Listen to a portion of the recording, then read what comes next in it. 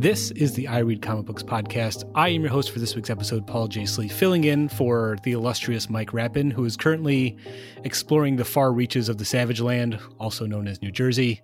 But I'm not alone. I'm joined here at the I Read Comic Books podcast headquarters with two patrons of the Double R Diner in Twin Peaks, Washington, Kate Lamphere. Hello. And Kara Shamborski. I love that I understand that reference now. Yes, I did it for you. Thank you. Yeah, fair warning, there might be a lot of Twin Peaks discussion inadvertently betwing Kara and I while we're talking about this episode. We'll try to keep it spoilers for anyone. Okay, that's right. Yeah, sorry. Forget I said anything. But I'm so happy to be here with the both of you. That way, anything that goes wrong while Mike's not here, it won't be my fault alone. I have backup to help me out with all this. And also, obviously, to talk about comics. We're going to have a sort of free-form discussion for today's episode, talking about whatever we want, comic books, Twin Peaks, whatever else we can think of, favorite teas to drink while reading comics, all that stuff. Yes. But before we get started any further, I have two questions I'm legally mandated to ask both of you. How have you been? How have comic books been? Let's start with you, Kate. I've been good. I am waiting for the day when I can start putting my plants outside instead of them just being shoved behind the couch and waiting for my cat to knock them over. Someday I can grow my own tomatoes again. I'm only a few months away. Yes. And then that's all you'll hear about on the podcast is my tomatoes. Perfect. I recently read Heartstopper volumes 1 through 3 by Alex Oseman. And Kara, I have to tell you that I paired this I paired this comic book with the tea, and it was white tea with cinnamon and pink peppercorns. Yum. And I drank this at 11 p.m. and then I didn't sleep because white tea has caffeine. Oh, no. But this tea was like delightful and soft and comforting, just like this comic book is. And this book began as a webcomic, and then it was published physically, and it did really well. And I actually picked up volume 3 at Meijer, which is like a Midwestern Walmart, but I like it better. But I didn't realize that I was picking up volume 3. I just grabbed this book. I was like, yes, Heartstopper is doing really well. It must be good. And now it's mine. So then I got it home and I was like, oh no, it's volume 3. So I went to my LCS and I picked up volumes 1 and 2. And I was just like, I hope this is good. And it was great. 1010 would buy on a whim again. This book is about two British teen boys falling in love, and one of the boys was outed a year earlier and experienced some like really intense bullying, which the long-term mental health effects of that are being like slowly unraveled through the series. And then the other boy is like just figuring out that he's bi, and he's like trying to figure out how to refer to his sexuality, if that's the term that he wants to use, and like how to come out to people who he wants to come out to. Like, does it matter to make some kind of an announcement, or can he just like start holding hands with his boyfriend? I did notice that in like a lot of LGBT plus stories, the characters are like already out from page 1 and understand themselves. So it's really refreshing to see that there's like this whole process of self-discovery in this book. Also, this is really unique to me because in so many stories, the story ends when the romance starts. Like it's all like the tension of, are they going to date? And then once they start dating, it's over. Well, that's not this book. This book is about their relationship. And like the boys are figuring out how to communicate, how they feel about different things, how they want to interact with people around them. And it's so refreshing to see that difference in this story. And this is like, I don't know, it's a slow burn, but it's a really quick read. Like I read all 3 volumes in a day and a half, and I didn't want to put it down. The art is really unique. It's like, it's 2-color and it's fairly basic. And I don't know, I get the strong sense that the creator must read a lot of manga because the facial expressions are really clear, but like you can tell what they're feeling, but it's through like this simple use of kind of unrealistic line work sometimes. And then if something might be unclear to the reader, there's like this caption that just says what they were doing, like an arrow pointing to him and like just came out of the bathroom or something like that. And I'm considering that I read a lot of manga, that just works really well for me. I'm like, oh yeah, this is great. Like very clear. Thank you. It's like, I understand this visual language. Thank you. Yeah. And so Heartstopper Volume 4 is also out, but I don't have that yet. I have to go to MILCS and pick that one up and read it immediately. And then Volume 5 is coming out sometime this year. It just says 2022 when I look it up. But this is all available online. It's available on Tapas, Webtoon, and Tumblr. And then there's a Netflix adaptation that is going to air in like 2 weeks on February 22nd. So great timing for me. I got to get caught up before the show starts. No, it sounds really interesting. I'm very excited. Yeah, their casting is really good. I mean, I don't know, like I haven't necessarily seen all these actors act before, but they look like I interpret the characters in my mind. So gotcha. So it's live action, not an animation, right? Yeah. Well, yep, another one to add to my ever-growing to-read list. Thank you, Kate. Yeah. So anyway, that sounds great. So what about you, Kara? How have you been? How have comic books been? I would love to continue talking about adaptations. That was my unofficial mini theme for this week. All right, so the last time I was on the show, I said my upcoming picks were a few Chinese Danmei stories, which is like a male-male relationship. And I reserved some books from the library thinking that they were comics because they were published by Seven Seas Entertainment, which does do some comics. They had beautifully illustrated covers. And I was like, this must be a manhwa. Like, let's do this. I will try a different comic book. And one of them arrived, and it was, in fact, the English translation of a web novel. So I was like, okay, so I lied to everyone, the comic podcast, but let's see how this goes. And I felt so hard for this trash story that I am now like halfway through the first season of the anime, which is available on Netflix in the US. And there is a manhwa adaptation that I found. There's like a few of the beginning chapters translated into English.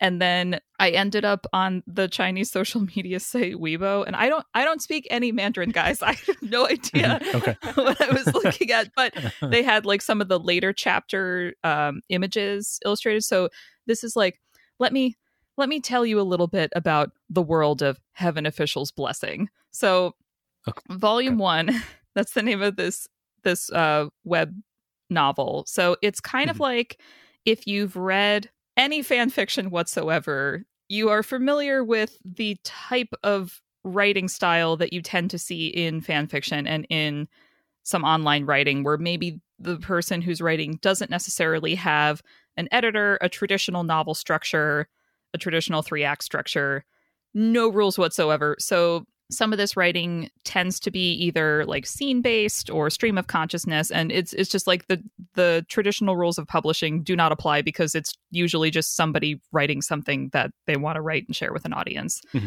and not really making money off of it.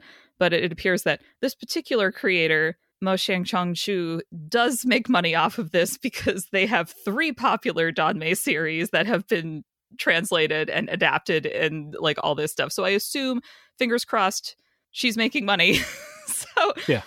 The general plot of Heaven Official's Blessing is there's this the closest I can think of like an English equivalent is like this god named Shelian, and he's like a trash god, and I mean that in the most literal sense of the term. He's like, so this is, I am very unfamiliar with Taoist philosophy, the philosophy and religion in China. So a lot of this was like a deep dive culturally for me, because the English translation of this novel by Seven Seas does have a very helpful glossary at the back, where they explain like some of the Mandarin honorifics and diminutives that they use and keep in, which I think does enrich the story.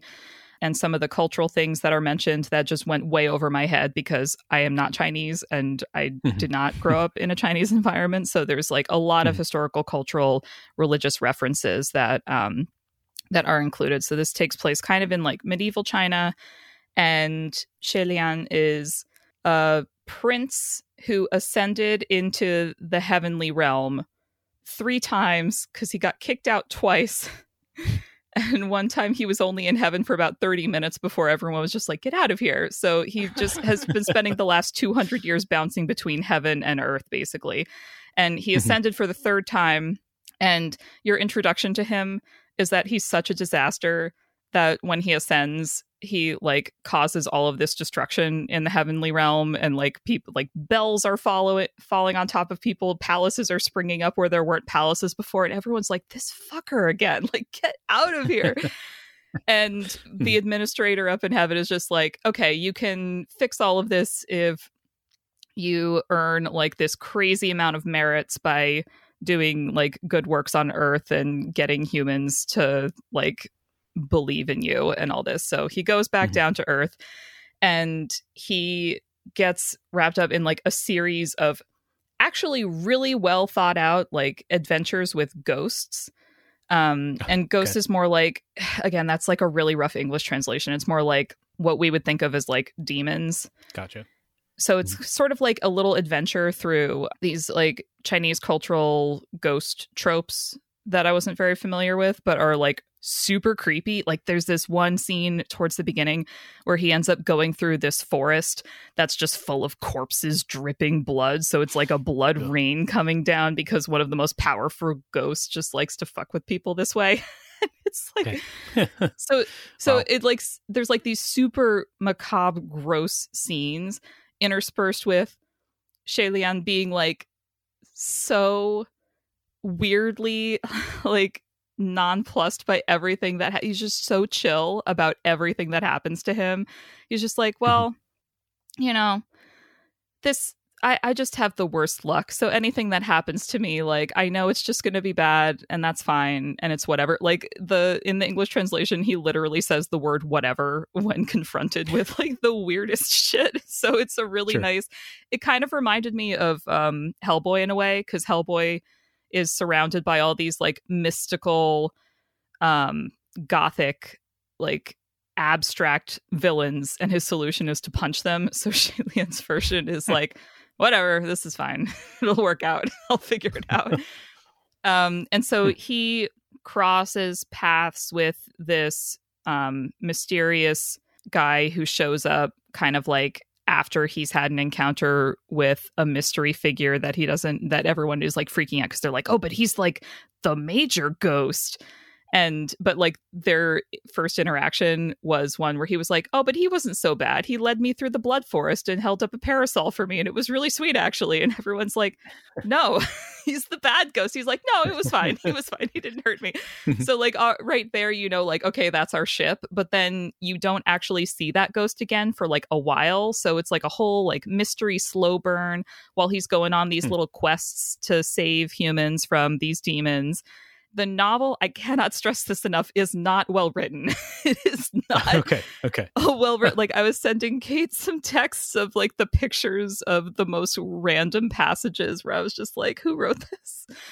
So it was fun for me to explore the adaptations to be like, okay, there are clearly good bones here. Like there's good stuff here. It's been adapted in multiple formats. People really like this shit. Like it's clearly worth exploring. So I'm going to keep reading, even though the writing style it like reads as a little janky for me. Mm-hmm. So looking at the pages of the manhwa that I could find online, which is the comic book adaptation, the art on that is illustrated by I guess this is the person's username. It's Star Ember. Okay.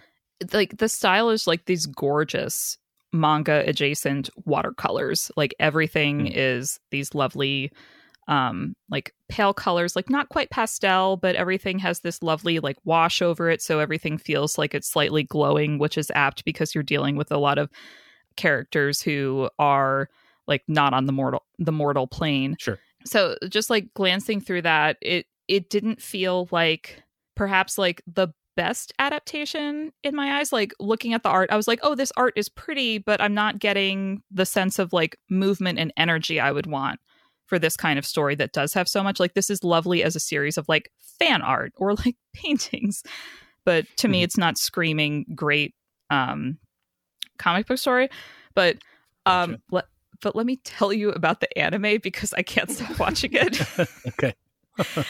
I do think the anime is the best version of this story that I've seen so far.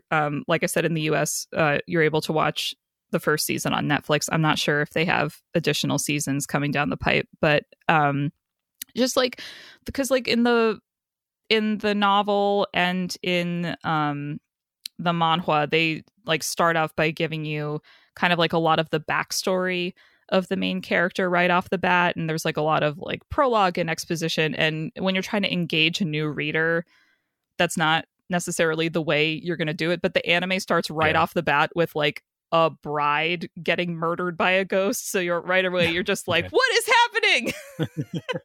happening?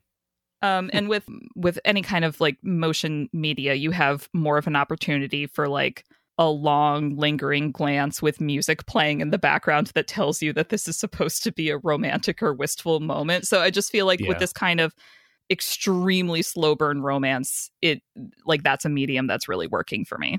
Gotcha. So that's my current adaptation obsession, is Heaven Official's Blessing. Definitely. I would say if you're going to check it out, check out the anime. Okay. Yeah. I wouldn't expect people to slog through the novel. I have now added both the comic book and the show to my future plans. Amazing. I will say that speaking of adaptations, especially when you're going between cultures and languages, I've been thinking about subtitles and translations, because in Mandarin Chinese, there's a lot of kind of like Japanese, like there's these different honorifics that you attach to people's names, or diminutives, like, or nicknames that we don't have a direct correlation with in English. In the novel translation, they tried to do like more of a literal translation, or they just took an anglicized version of the Mandarin word and then had like a glossary note explaining what that was. And in the anime subtitles, they don't do that. So a really big example is like this mysterious guy who shows up to join our trash hero on his quests. He almost immediately in the novel starts referring to Xie Lian as older brother, which in Mandarin is something close to Gugu. And in the Netflix English subtitles, they don't even attempt to translate that as like, this man is using a term of familial affection with this other man. They just use the character's name.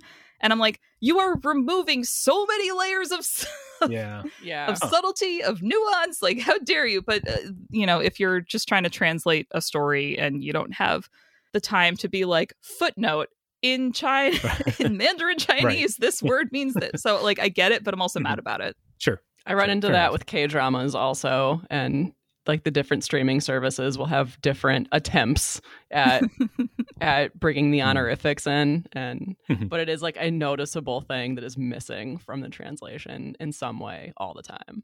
No. I do have one more adaptation to talk about, if you guys will let me continue to monologue for a bit. Please. Yeah. Please.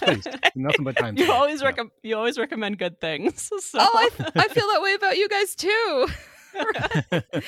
I want to talk about Kingsman, The Secret Service by Mark Millar and Dave Gibbons.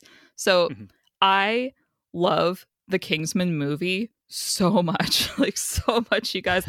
For those of you who haven't seen it, it's basically like James Bond, but make it posh and modern. And it's from... the movie came out, I want to say like 10 years ago now, maybe a little less. And it was adapted from this comic book, The Secret Service by Mark Millar and Dave Gibbons, which I had never read until now. And I finally sat down and read the adaptation because like I love the first movie. The second movie was okay. I'm sure if I went back and watched it, I would like it, because what's not to like about bringing in people like Channing Tatum as secret agents too, but cowboy versions for the US, the counterpoint to the posh British service. And most recently, again, one of the pandemic delayed films that was supposed to be like a big blockbuster and then just had a quieter release, The King's Man, hit theaters in I think December, and now it's streaming on HBO in the US. That's kind of like the origin story for this non-governmental spy agency that basically is like, we don't think the government can handle this, so we're just going to do it on our own. And by the way, we're all rich aristocrats who have the money to throw at shit like this. So I watched the prequel film, and I would say if you like the franchise, watch it. But if you don't, it's very choppy, and they try to do a lot of like, aristocracy is maybe not the best thing in the world, and maybe we shouldn't go to war all the time, and maybe people should be equal. But at the same time, like, the main character, who's a duke, like, works with his servants and they stay his servants.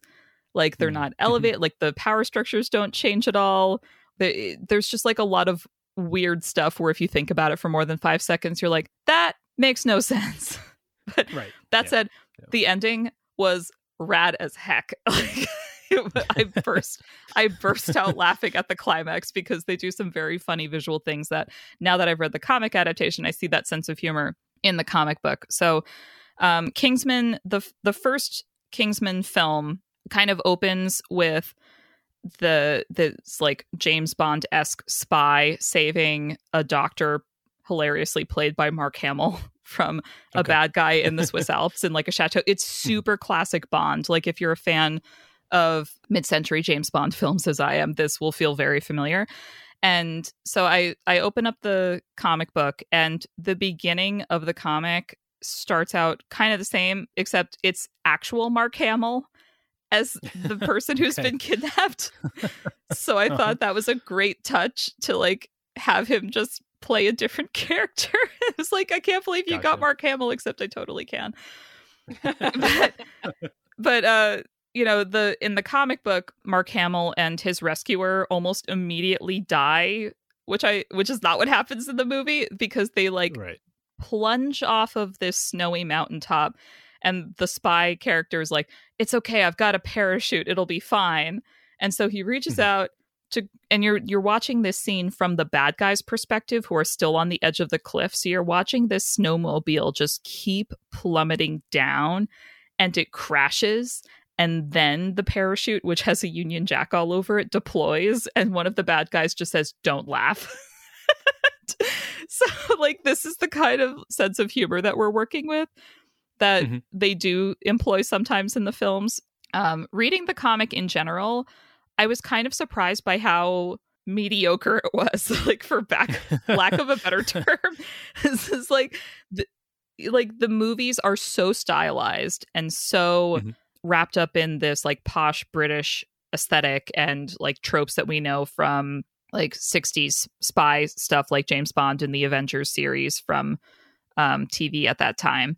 Everything's very like slick, and there's all these like training montages for the spies, and you get that interstitch with like the bad guy and his plans and all that and what's going on. And so it's just like this nice building of dramatic tension, a very clear aesthetic. Like, it feels comic booky, but in a good way. So I was kind of expecting all of this to be in the original source material.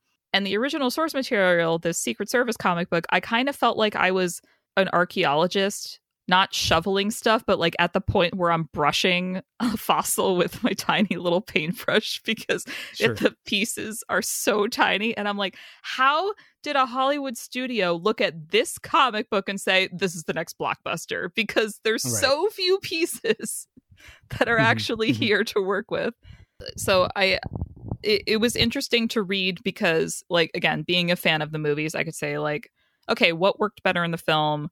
Is there anything that's working better in the comic? Is this a good comic? And I was kind of like, this comic is okay. Like, I'm not, it's not super compelling. Like, I'm so glad they made all these changes in the film that make it a way more cohesive work. Like, there's a lot of, like, the whole gentleman aesthetic, for example, which is like the aesthetic and spiritual keystone of the Kingsman films, is like barely mentioned in issue 5 out of 6 in the comic book. And I'm like, thank God somebody looked at that and said, that's the interesting part. Yeah, I mean, I have to say, I don't think I've read a Mark Millar comic that I thought was better than okay. So I guess it doesn't surprise me. But and that's also the main reason I've never seen any of those movies, because his name is attached to the source material. But you're making a strong case for me to at least try the movies, Kara. So I really do love the first Kingsman film. And again, it's like, if you like it, definitely watch the prequel, because they do some stuff there. I will say my favorite part of the original comic, is that the bad guy is basically like a Mark Zuckerberg type that is dialed up to 11, because he's like basically wants to reset the planet so that the environment can come back or whatever. So it's like similar to the plot of the film, but in the film they're kidnapping / encouraging foreign like dignitaries and powerful world leaders to like join in this endeavor. But in the comic book, this rich dude is just kidnapping TV and movie stars from his favorite nerdy franchises. Okay. So he's like, they're instead of talking about like the evil plan, the bad guys are just constantly talking about, did you get the original Star Trek cast yet? How about Red Dwarf? I've got all the doctors. Wow. And it's like, oh my God. So that as a comic book, I was like, you understand your audience. Yeah, for sure. Yeah, little fan service there, perhaps. So I did enjoy the fact that Mark Millar went out of his way to write the words like William Shatner's cool with it. Like, it's like, let's just murder all these people, and all of these TV stars think we're nuts, but William Shatner is just viewing it as more of an intellectual exercise. And I was like, he would. I believe this. That's not surprising. Huh. Anyway, so this has been Comic Book Adaptations with Kara. Yeah, that's interesting. Yeah, so like I said, I have avoided those movies, but you've made a strong case for me to at least check them out, or at least not be as suspicious of them. So we'll see. Maybe one day I'll watch them. That's all I could do, Paul. Well, thank you, Kara. I just have to get over my weird aversion to anything even remotely related to James Bond. I just find the character in that franchise so boring that anything even remotely close to, even if it's making fun of it, is kind of like radioactive to me. But we'll see. Maybe I'll mature in my my taste as I get older. As for me, I did a lot of reading of comics.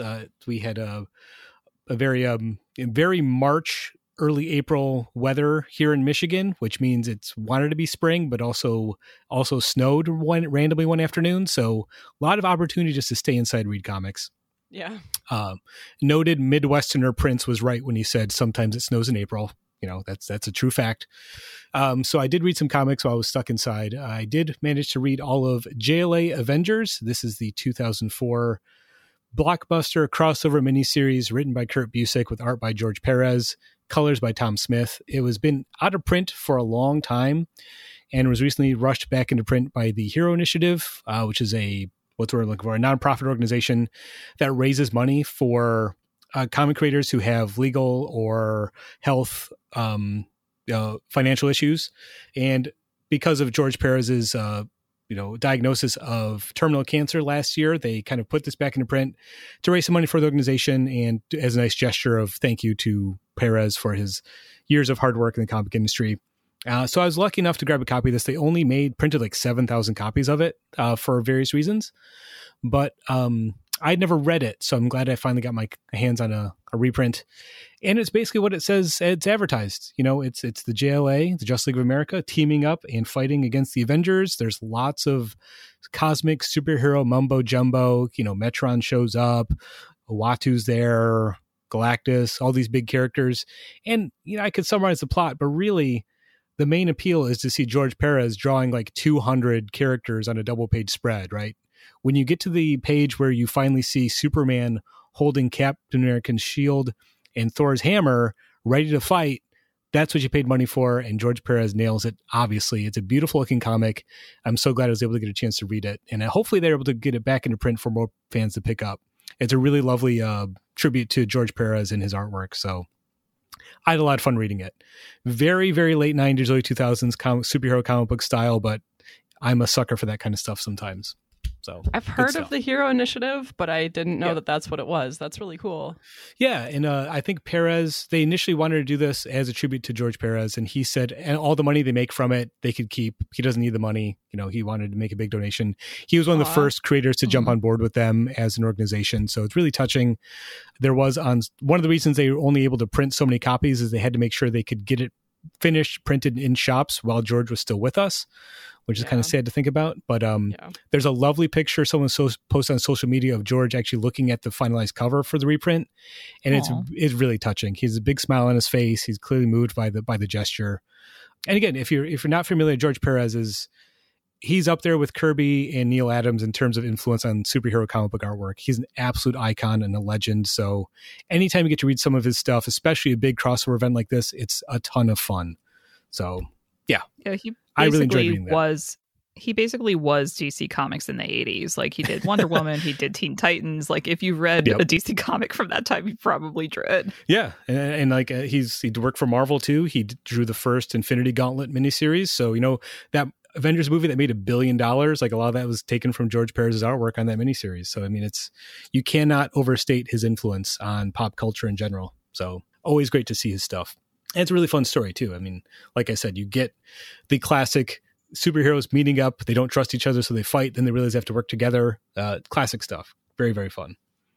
I also read Batman number 121. This is about a month old at this point, but I'm very slowly making my way through my big stack of comics that I've picked up over the past few months. So I finally got a chance to read this one.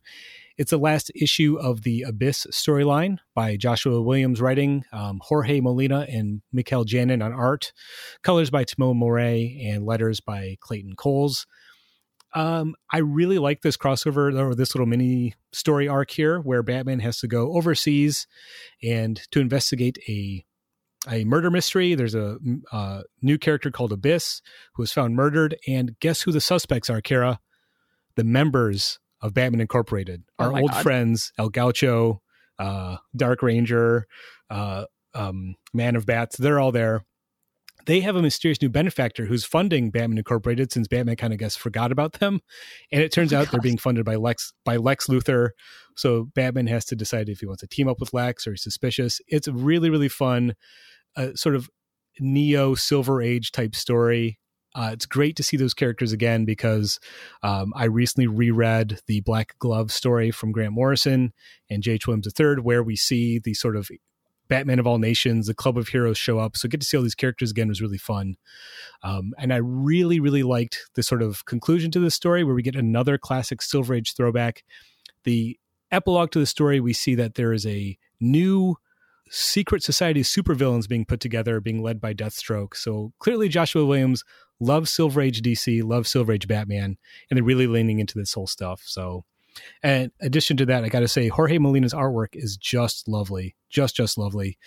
Very sort of painterly type of approach to the inks and some of the color work. It's a really beautiful looking comic. So it's nice to know that Batman comics are still good. Every once in a while, I kind of get burned out on Batman, but man, this was a great story. I'm excited to see what Joshua Williams has next in store for that character. I'm just laughing because I don't normally read Batman comics because I'm always just like, but he never changes. It's always the same. But that's a very cynical take on it. Because of course, when you have the same character for 80 plus years, there's going to be mediocrity and repetition. Of course. Yeah. There's only so many things you can do with this character. Or is there? I guess that's always the debate. We'll just keep recycling the Silver Age because that's where all the fun stuff was.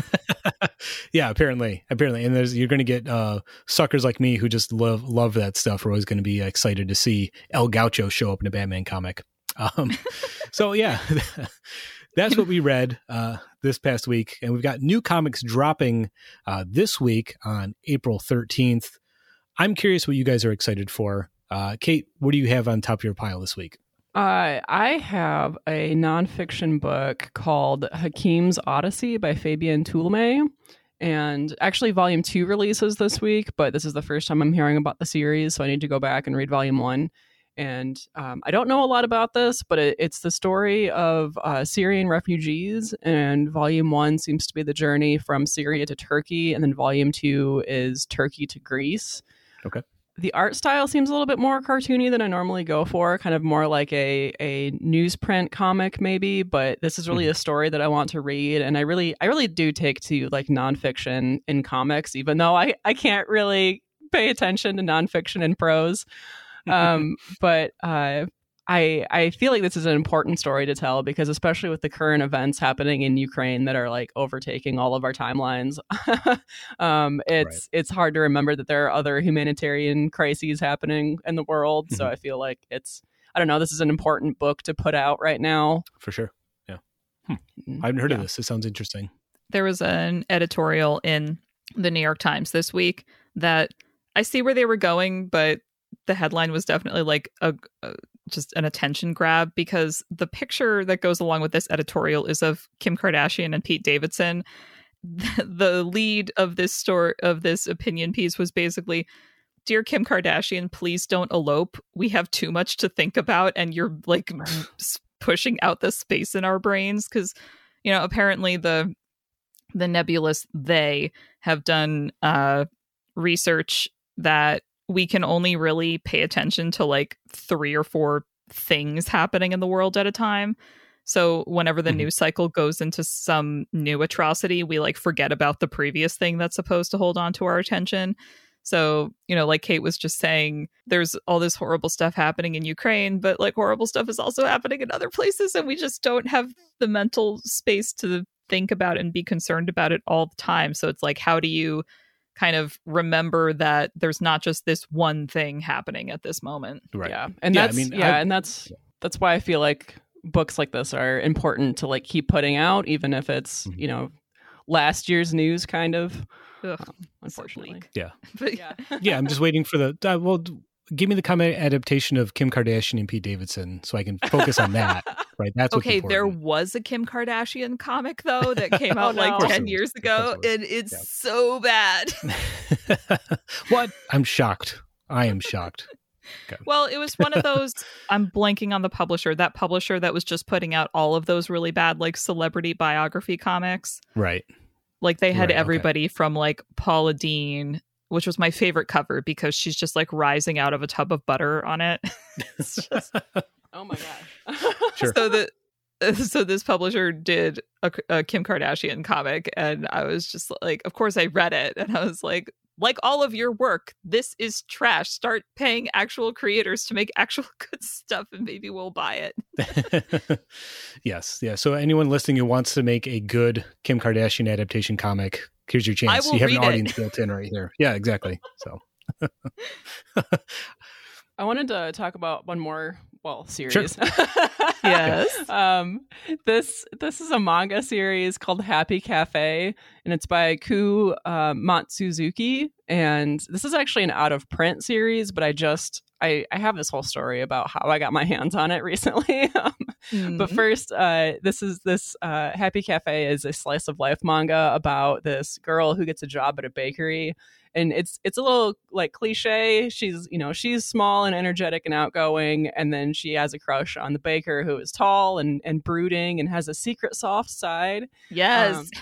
But then the third coworker at the shop randomly falls asleep and he has to be woken up by people just kind of stuffing food in his mouth, which is explained by childhood trauma of being lonely. I don't know. Anyway.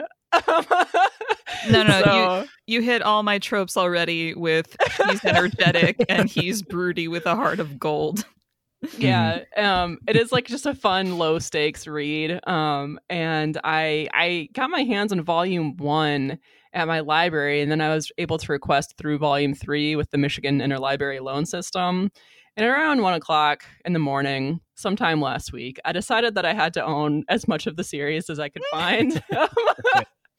And I managed to find volumes 1 through 8 for like a reasonable price on a used home goods website called Mercari that I found specifically because I was looking for this book.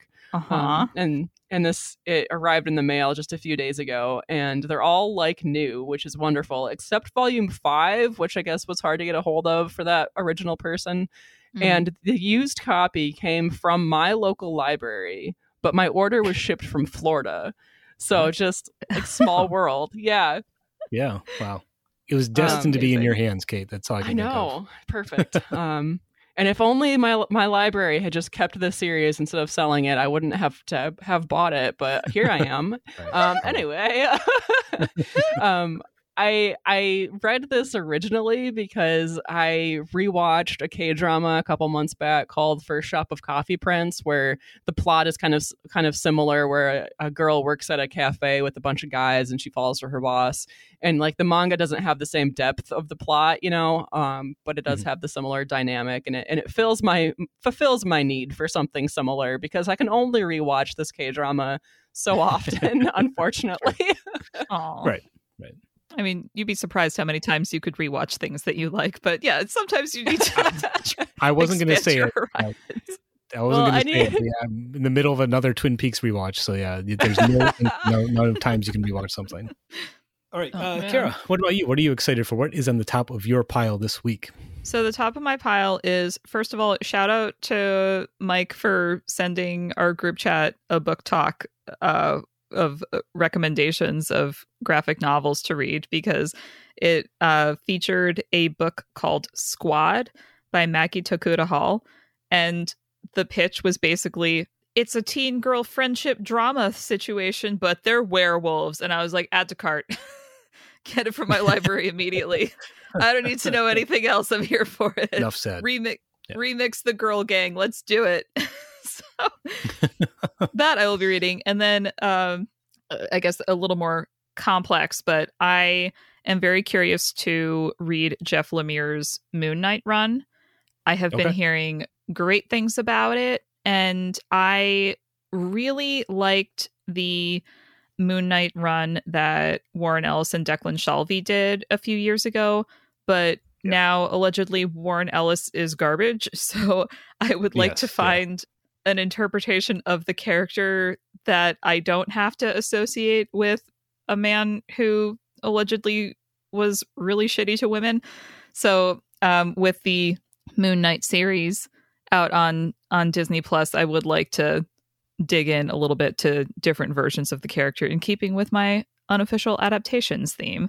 So I figure Lemire's run is a good contemporary place to start. Gotcha. Yeah. I have to say, after watching the first 2 episodes of that adaptation, I'm hesitant to start reading Moon Knight. I want to learn more about this character, but again, where to start? That sounds like Jeff Lemire's one might be the place to go. I know a lot of people rave about that one. So agreed. Yeah, I need to read a little bit more about the character myself, because I am watching the show and it's pretty good. Yeah, and I enjoy it quite a bit. He's basically Marvel's Batman, so of course I'm going to like it. Yeah. It does have that feeling to it. Yeah, it's like from what I understand, it's like they put Batman and Dr. Fate in a blender and slapped a Marvel logo on it. Oh my gosh! Yeah, there you go. Yeah, well, that's enough for me. Very quickly, I want to mention we have some people tuning in to listen to us live. They have some picks for this week. Our friend Danny is going to be reading The Sandman Universe, Nightmare Country #1. And then our buddy Vincent has picked The Batman's Grave. That's a Batman comic I have not read, surprisingly. So let me have to pick that up as well.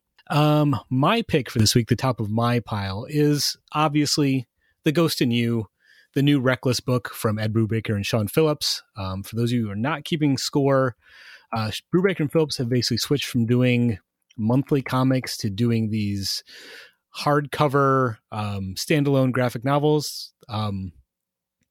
And they've been focusing on this character named Ethan Reckless, who's basically, I don't know how to put it, a part private eye, part hired muscle. Anyone that's got a problem that they can't go to the police with, they can hire him to do their job for them.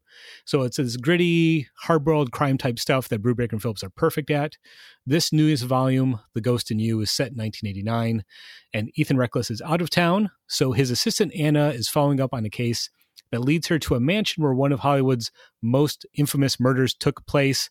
I have to assume that's the Tate LaBianca murders, right? If you're going to be talking about murders in Hollywood in a mansion, you're probably talking about the Manson murders, but we'll see. Maybe they could surprise me. I love these books so much. They're right in my wheelhouse. I love these sort of pulpy, crime novels that Brubaker is clearly being influenced by. So, and again, Sean Phillips' artwork is always lovely, and these two guys they work together so well. Every one of these books has been great. So this is the fourth one they've been doing in this Reckless series. Of course, I'm going to buy it right away and be right on top of my pile. I feel like everything that we've been talking about on this episode, I just keep doing like little mental checklists of what I know about both of your comic book reading preferences. Like everything Kate has been talking about, I'm like little check mark. Kate likes it with Paul. I'm just like, is it pulpy? Is it Silver Age? Is it like, just like ticking all these little boxes.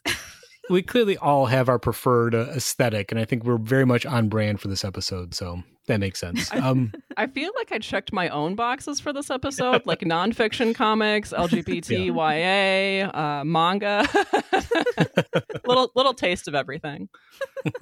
Perfect. So should we take a short little break, and then we come back, we can kind of continue this conversation. We have no topic today. We're flying without a net, much like the Flying Graysons, unfortunately. Hopefully we end in a happier note than they did. So we'll be right back after a short break. I'm sorry. It was right there, Kara. I had to do it.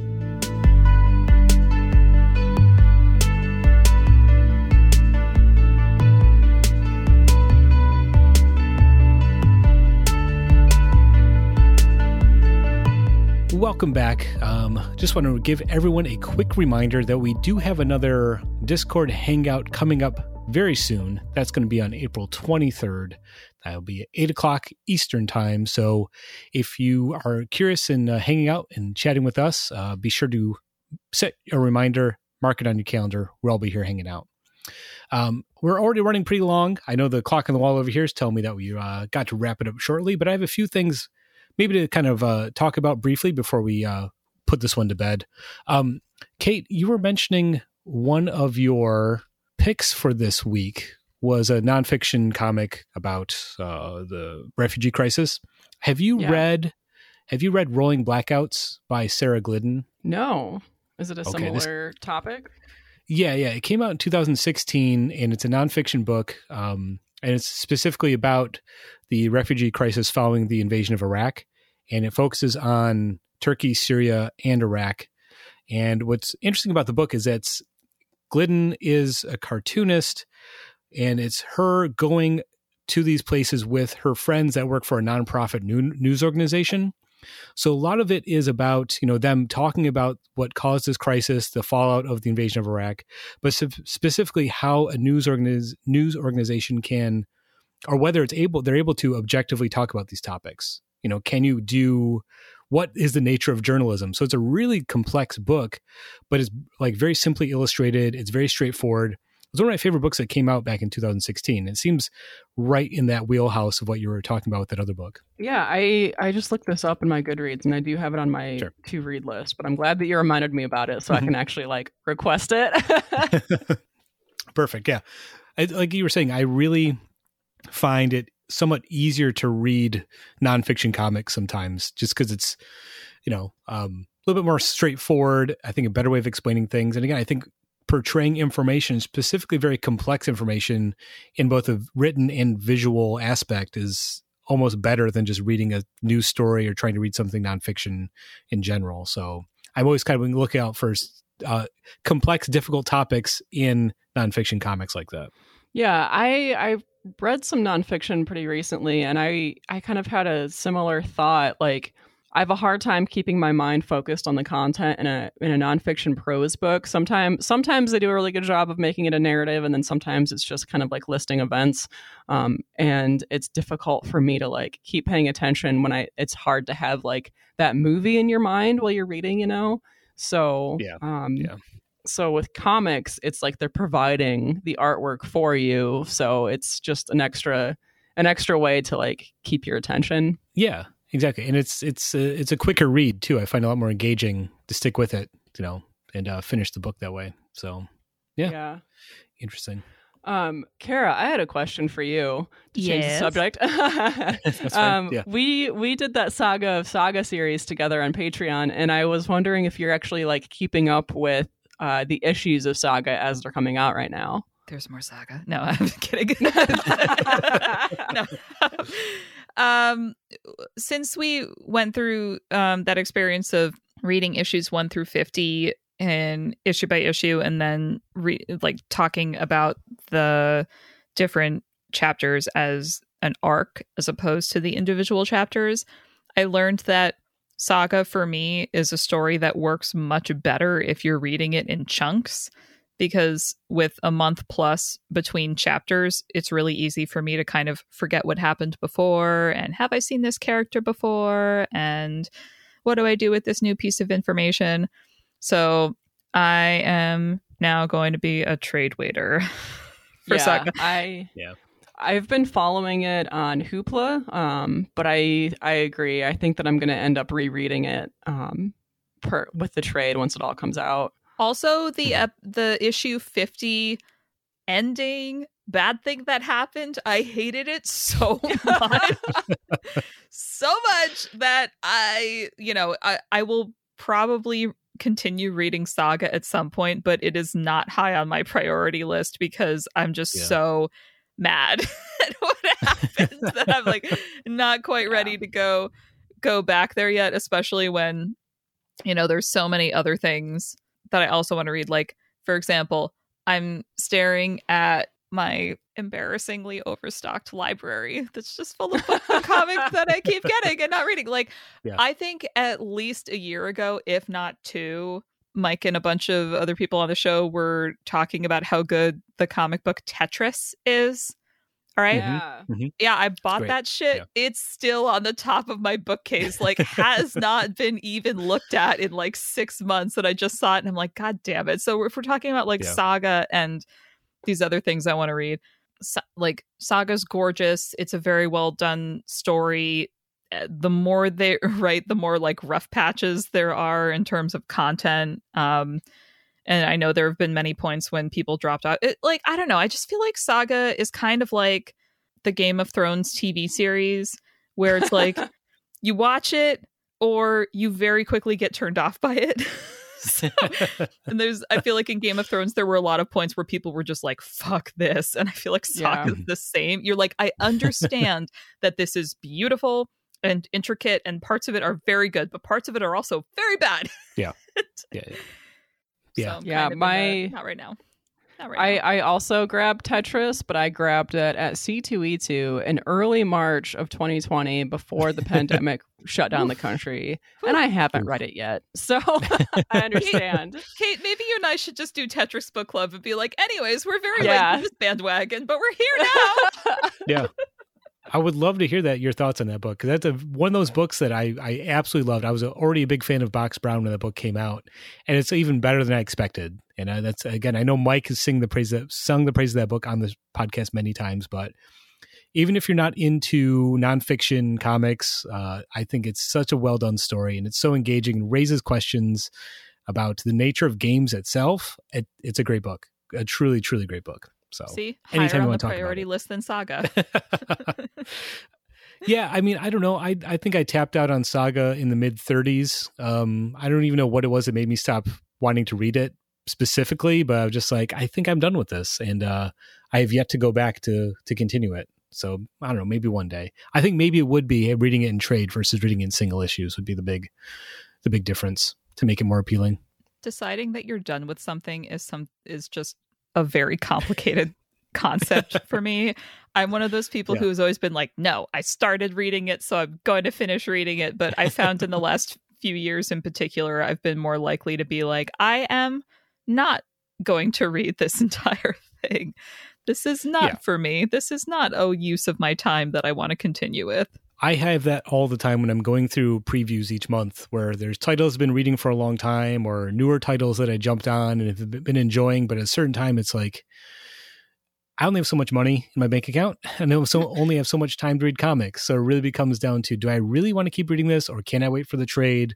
There are things I'm always going to be reading. I'm always going to be buying Batman, probably, and reading it. But all the tertiary Batman family titles, like, do I need to pull all these right now? So I feel like that's a part of growing up. As Blink-182 once said, I guess this is growing up as a comic fan, is learning when to tap out. You and I are different people, Paul. I would drop Batman in a hot second and keep going with the tertiary Bat titles. They're way more interesting to me. Well, because Batman, ultimately, he's got to stay the same. So, at the end of the day, he's going to come back to being a weirdo billionaire who hangs out in a cave. But yeah. I mean, and rereading, again, you and I have been rereading a lot of Batman comics lately. Specifically written by Grant Morrison. And I was kind of like reading that stuff, and maybe it is kind of the similar thing where you revisit something that you think or that you enjoyed, but you somehow like have a new angle on it when you go back to it and you like it even more. And whenever I go like read Batman comics or even reread Batman comics, I just realize that so much of the appeal of the character is just inherently aesthetic. The bat suit looks cool. Him punching people looks cool. The Batmobile looks cool. And sometimes that's all I want from a comic book is that it looks cool. And Batman's always going to do that for me, no matter who's drawing it, really. Isn't that also your argument for Star Wars, Paul? Yeah, exactly.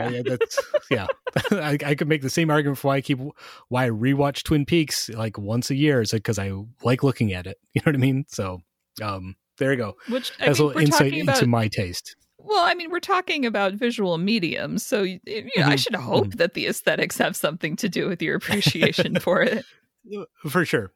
I mean, and again, this is a can of worms that maybe I shouldn't be opening right now, but I just remember sitting in the theater watching the Batman, this newest Batman movie, and there's moments in that movie where I was like, you know what? No Batman movie's ever gotten it right, but there are moments in that movie where just aesthetically, just the way it looks, like they finally did it. This is what I want to see on a movie screen when I'm watching a Batman movie. So, yeah. I haven't seen it yet. We'll have to save. No. I know we'll have to save the discussion for when it's after it starts streaming. Well, yeah. I was just kind of looking at it, and I was like, 3 hours. 3 hours. I'm gonna have to go to the bathroom at some point. I just gotta wait till it comes out when I'm at home. I just want to sit on my couch and have all my snacks. Yeah, this is a take a break in the middle movie. Yeah, and that was a giant red flag for me before I went to go see in the theater. I'm not a fan of movies that are usually that long, but I think they make the most use of that 3 hours. It really does fly by once you're engaged. So, I totally believe that. I'm just like, man, it's going to be out on HBO next month. I'll just wait. Exactly. The bathroom breaks are easier to do if you can pause it. So I actually hadn't heard when it was going to hit streaming, so that's great to know. It's actually at this point, I think it's coming out like next week. Like it's real soon. Okay. Yeah. You don't have to wait a whole month. I mean, like, yeah, I'm sure we'll have to reconvene at some point to share our thoughts. We can all scream about how great it was here on the podcast. I know that's what the fans want to hear. So all I know about it is that Tia dug up an amazing T-shirt for sale online somewhere where it's a picture of Robert Pattinson and it says Batman, but in the Twilight font. I have never been more delighted by a piece of merchandise related to Batman. It was so bizarre. Remember, so I saw it like a preview showing of it in the theater and everyone's there and all excited. And then I went to go see it about a week later. And I sat down in my chair in the theater and the guy next to me, he's trying to make small talk, but of course he's a guy my age. So he's like, oh, I'm very curious to see what Robert Pattinson is like as Batman. And I just turned to him and I said, he's great. I've already seen it and he's perfect. So I don't understand people's hang up about Robert Pattinson. The dude was a vampire, a guy that hangs out in the dark and broods and can't go in the sunlight. That sounds like Batman to me. So he's training for it the whole time. Thank you. Amazing. Thank you for getting it, Paul. And as someone who has no knowledge of Twilight other than who's in it. So so that's my endorsement. So thank you for letting me mention Twin Peaks and Batman on this. Mike's not here, so we can talk about all of our favorite stuff. Right. We're just continuing to go down your little checklist, Paul. Mm-hmm. You even made a wrestling reference by saying tap out. I know. I almost went there. Thank you for pointing that out. We're gonna have a busy TV weekend next week because we've got Batman on Tuesday and then we've got Heartstopper on Friday, and I'm gonna go from Batman to a totally different genre 2 days later. Right. Of course. Yeah. We'll have to do a follow up on the adaptation topic and just be like, so Kate, have your eyeballs burnt out yet? How you doing over there, buddy? Yeah. Yes, so the spin-off podcast, We Watch Comic Adaptations, is going to be coming very soon. Well, I guess we do that with the movie club a little bit, but this will be even deeper. Right. That one. Yeah. Well, yeah, we've been chatting for a while. It's always fun, but we only have so much tape, and Xander only has so much time to edit all this, so we should probably wrap it up. Start playing the Academy Awards walk-off music, please, Xander, while we wrap up here. So, again, thank you both for taking time to talk to us today. It's always fun. Next week, Mike is going to be back, and he'll be back with a vengeance. Brian and Nick will be here to keep him from exploding into 1,000 suns, or not. Maybe they're going to blow up the podcast. We'll see.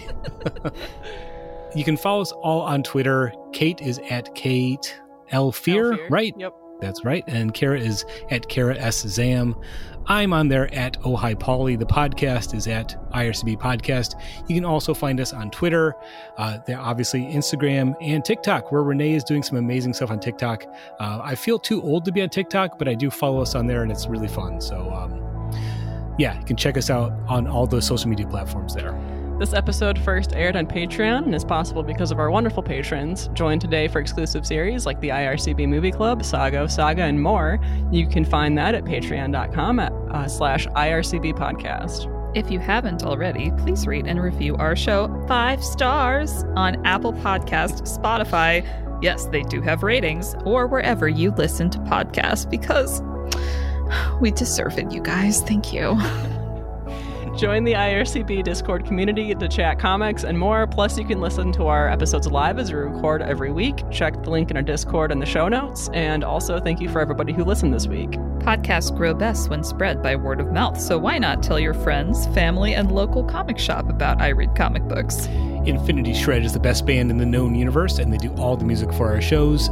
Xander is a very cool guy who edits the show. He's the best. Thank you, Kate and Kara, for joining us. Thank you, everybody hanging out in the Discord. Thank you for listening to the show every week. We really do appreciate it. Until next time, comics are good, and so are you.